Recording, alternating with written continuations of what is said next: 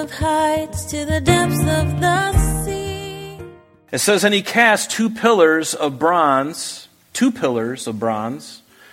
and each one was 18 cubits high.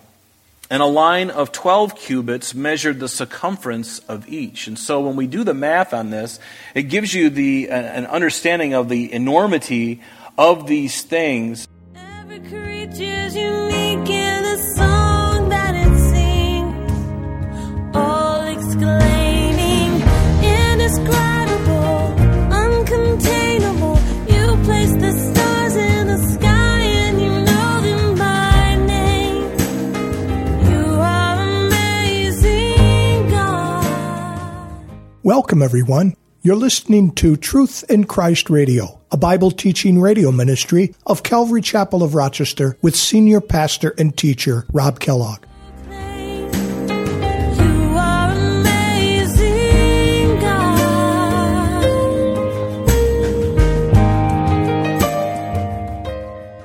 These impressive pillars were actually so noteworthy that they were given names. They were called Jachin and Boaz. Every time someone came to the house of the Lord in the days of Solomon, they said, "Look, there is he shall establish, and in him is strength." This set them in the right frame of mind to worship the Lord. When the crowds gathered at the morning and evening sacrifice to worship the Lord, the Levites led the people standing in front of the temple with these two great bronze pillars behind them. It was always before them, "He shall establish, and in him is strength." Now let's join Pastor Rob's teaching, already in progress. He was the son of a widow from the tribe of Naphtali, so we know that his father was Jewish and his mother was too. But notice, he was the son of a widow from the tribe of Naphtali, so his father must have died when he was younger, and his father, or really his stepfather, was a man of Tyre, a bronze worker, and he was filled with wisdom and understanding and skill in working with all kinds of bronze work. So he came to Solomon, King Solomon, and did all of his work for him. Now, you might want to write this reference down next to this verse, and because you can look at it and you can understand where we're going with this. It's 2 Chronicles chapter 2, beginning in verse 13 and verse 14. So 2 Chronicles 2, verse 13 and 14. And let me read it to you, because between that verse that we just read and this verse, we're going to learn a little bit more about this gentleman. It says in 2 Chronicles 2, verse 13, he says, "And now I have sent a skillful man, endowed with understanding, Huram, my master craftsman." And here, Hiram, the king, is speaking to Solomon. "Look, I'm sending you this master craftsman. He's great in bronze. His stepfather is great in it. He is even better. And now I'm sending him to you. His name is Huram, my master craftsman, the son of a woman of the daughters of Dan."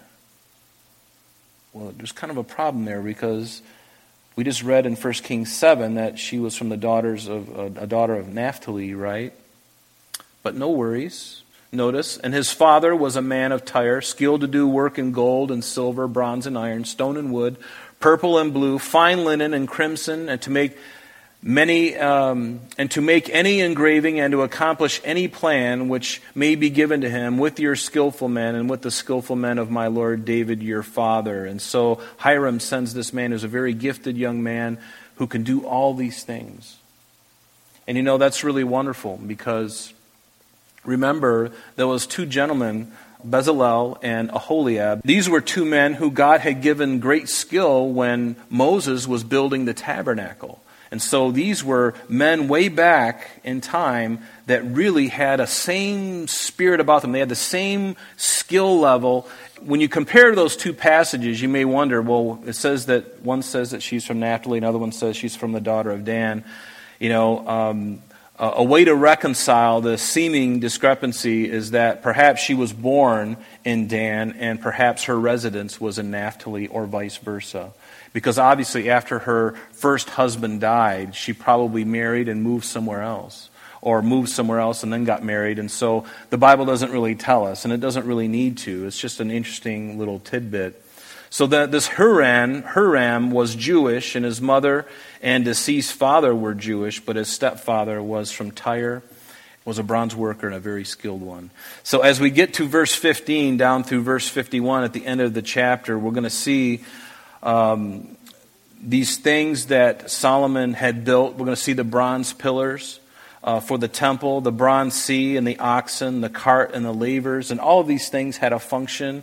We're not going to go into a great deal of detail about those tonight. And then in verse 40, we're going to see the other furnishings of the temple, which would include the shovels and the bowls and the pots, the altar of gold, the altar of incense, the table of showbread, the lampstands, the basins, the wick trimmers, the ladles, the censers, the hinges for the doors. And what we can see here is a layout of what Solomon's temple would look like. And as you can see over on the right side, as you would come in from the west, you would see the two pillars, which we will look at shortly. And then you walk up the stairs into this vestibule.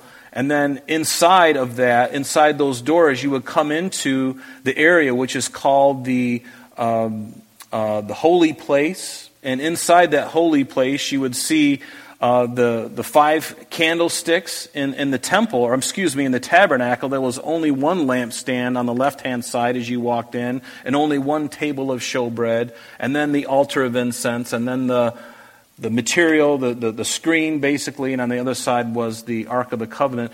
Well, Solomon's temple is nearly double the size of the tabernacle, but instead of just having one lampstand, now we've got 5 on each side, 5 lampstands on each side, and then you've got the table of showbread, and then you've got the altar of incense, and then another door, and then on the other side of that door, which only the high priest could go in once a year, would be the Holy of Holies. It's literally a cube, a 30-foot cube, and inside that would be 2 large cherubim, and then the Ark of the Covenant. The 2 cherubim would be there, and their wings would be touching, and they would be standing. I think they were 15 feet tall, and then right in the center of those 2 cherubim would be the Ark of the Covenant. And remember, the mercy seat on top of that Ark of the Covenant would be the 2 angels with their wings folding inward, looking down at the mercy seat. And remember what was inside of the Ark of the Covenant.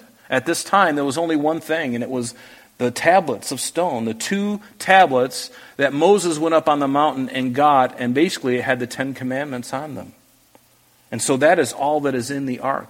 Those are the only 2 pieces at that time that were in the ark. And they weren't allowed to open that thing up and look around. They weren't allowed to come in and have like a show and tell kind of thing. In fact, only the high priest was able to go in, and he didn't even do that. He just offered blood on that mercy seat once a year on the Day of Atonement. And so we see Solomon's temple as a big upgrade to what we saw in the tabernacle. And there are other models of the temple that I think are really good. You can see, if you were to look at this model, you can see the temple right in front of you, and as you're looking east, looking straight at the front entrance of it, and then on the left side you will see the brazen sea, and then you'll see the altar where they would make the sacrifices on the right-hand side, and then you would have these lavers, 5 on each side, and they would be lined up on either side of the temple, and then those colonnades and all of those other buildings that Solomon had built are all around, and they're connecting different things. So it's a very large complex now. And so we get into verse 15, and this is interesting. It says, "And he cast 2 pillars of bronze, and each one was 18 cubits high.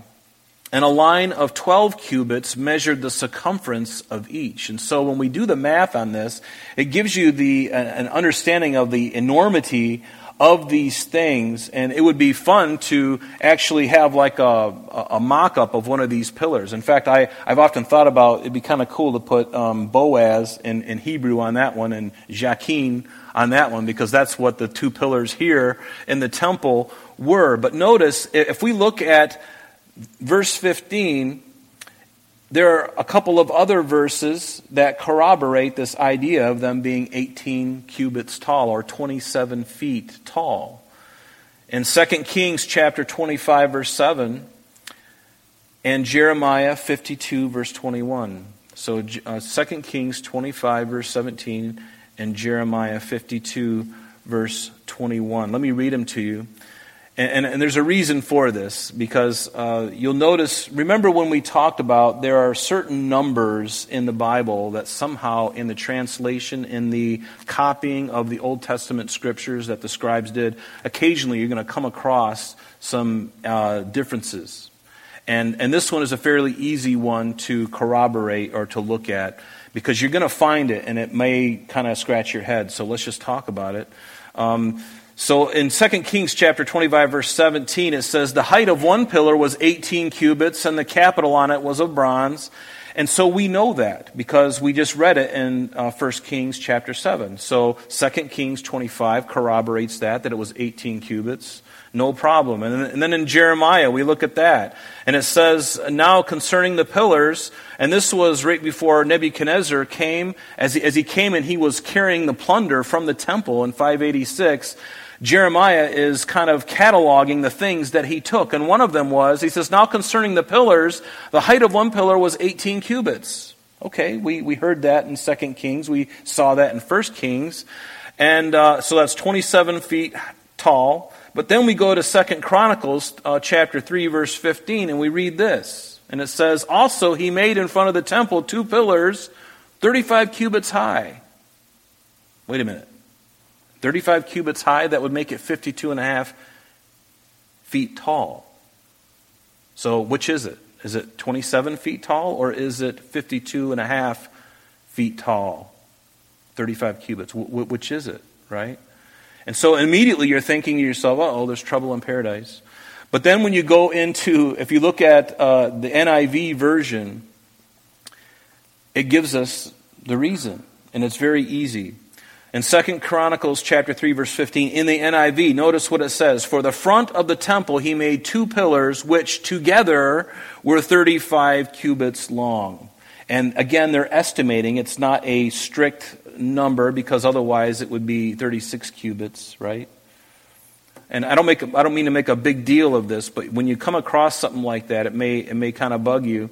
But the NIV has it right in the sense that they were 35 cubits together. It really should be 36, right? But what's a cubit? You know, so notice together they were 35, and so this apparently is an estimate. So 35 cubits, 52.5 feet tall. Each pillar was 18 cubits or 27 feet. That would be 36 cubits or 54 feet. So we got about a 1.5 inch or a foot and a half difference, right? So it's just an estimate. So we don't need to really worry about that. But there's 2 things to consider about this little discrepancy. Number one, the Hebrew figures for writing 18 and 35. And I bring this up because at some point in your study of the Word of God, you're going to come across things. And much of these things are very easy to wade through. And you can be helped through them. And people have written books about these things. And it's good to know, because your faith, you may be of the heart, and there's nothing wrong with this, where you're sensitive and you're like, if the Word of God is true, then why isn't this adding up?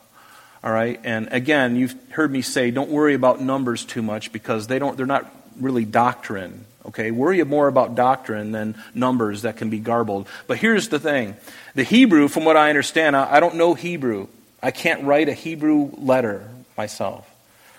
But the Hebrew figures for 18 and 35 are evidently very similar, and so it would be easy for a scribe when he's writing from the original manuscripts to make a slip, and one little slip, and they can be so close, and it changes the number. Instead of 20, it could be 200. Instead of 2,000, it could be 20 or 2.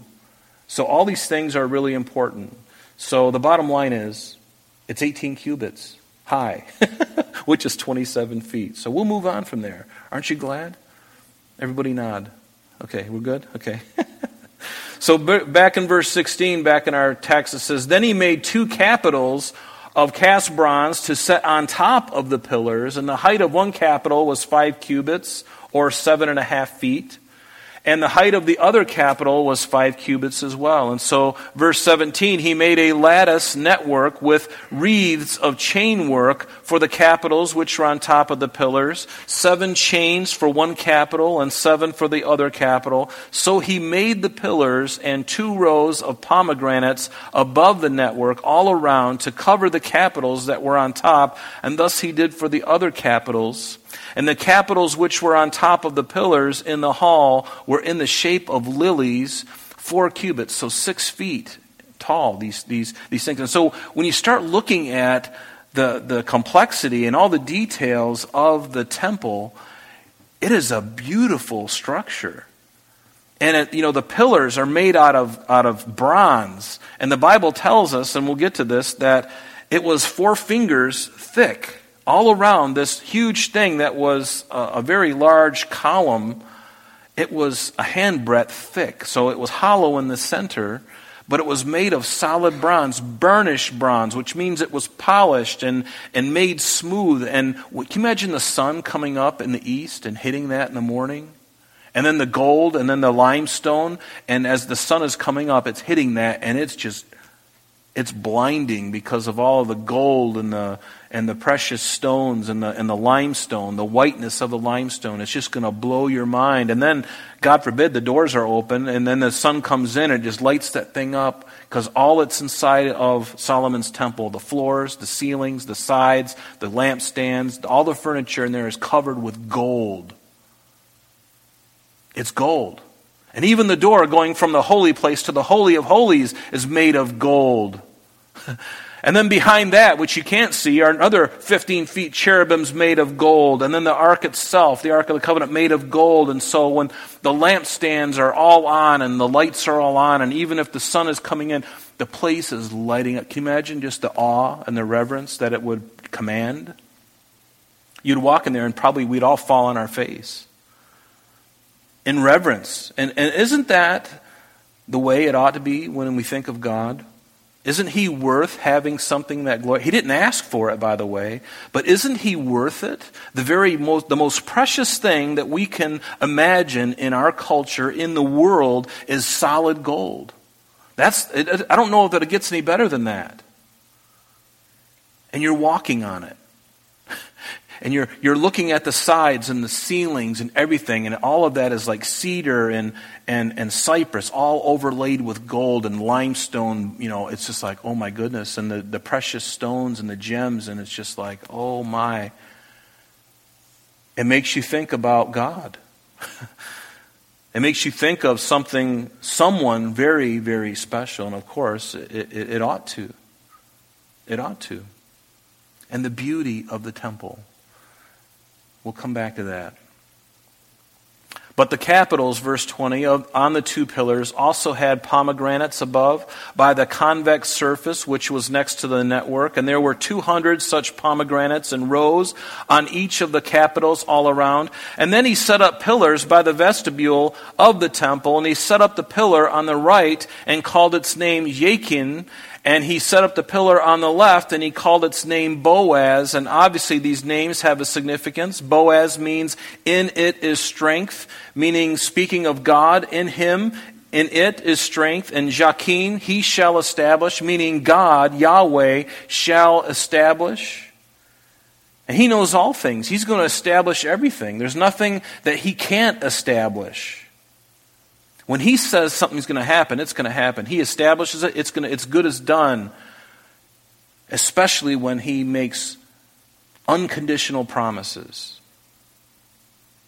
And he gave to Moses, he gave to Abraham, he gave to David unconditional promises, and conditional ones too. But when he establishes it, when God says, when he writes in his word that things that are coming yet in the future are going to happen, and guess what? We're starting to see those things right now. Shouldn't it encourage our faith? I mean, think about it. What John wrote in the very end of the first century, in 95, 96 AD, now we are seeing those things that God had given to him to write down. These things are coming front and center to us. And if you don't see that, you're not paying attention.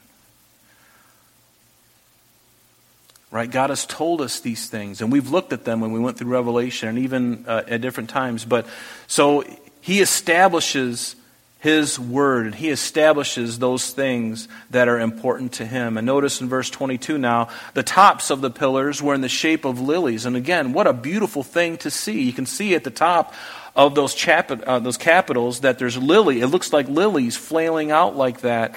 And they were shaped like lilies, so the work of the pillars was finished. And then he goes on to another piece of the furniture there in the courtyard, and it's the sea and the oxen. And notice, he made the sea of cast bronze, and 10 cubits from one brim to the other, a very large pool. It's a big pool is really what it is. And it was completely round. Its height was 5 cubits, and a line of 30 cubits measured its circumference. So the diameter of the sea of cast bronze was 15 feet.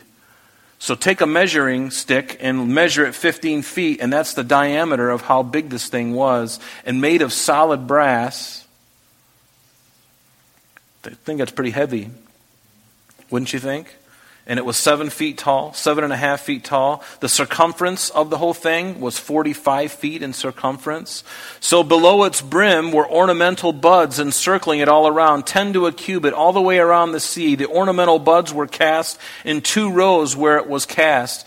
And so you have these oxen, and notice it stood on 12 oxen, 3 looking toward the north, 3 looking toward the west, 3 looking toward the south, and 3 looking toward the east. The sea was set upon them, and all their back parts pointed inward. And it could be, and I believe this, that these oxen were really symbolic of Israel, because we know that there's 12 tribes of Israel. There's 12 oxen, and there's 3 on each side of north, south, east, and west. And even when you look at Numbers chapter 2, you might want to write that in the margin of your Bible, because even while they were traveling in the wilderness, remember, as they were coming out of Egypt, going to the promised land, when they would camp, that's exactly how they would camp. They would have the tabernacle with the ark right in the center, and then all these tribes would camp on either side, on the north, south, east, and west, 3 tribes of each, and they would do that. And so even in these, these little design details, there's no coincidence, or there's no happenstance about them. There's a reason for them. And notice in verse 26, it was a handbreadth thick. So you take your hand, and that's how thick this thing was. And it was very heavy, especially when you fill it with about 11 or 12,000 gallons of water. So it was a handbreadth thick, and its brim was shaped like the brim of a cup, like a lily blossom. It contained 2,000 baths. And a bath is approximately 6 gallons. So you do the math, it's about 11 or 12,000 gallons of water. And then he goes on to the carts and the lavers. And so he made 10 carts of bronze. 4 cubits was the length of each cart, and 4 cubits its width, and 3 cubits its height. So the bronze carts were 6 feet in length, 4.5 feet in width and in height, on spokes or on chariot wheels.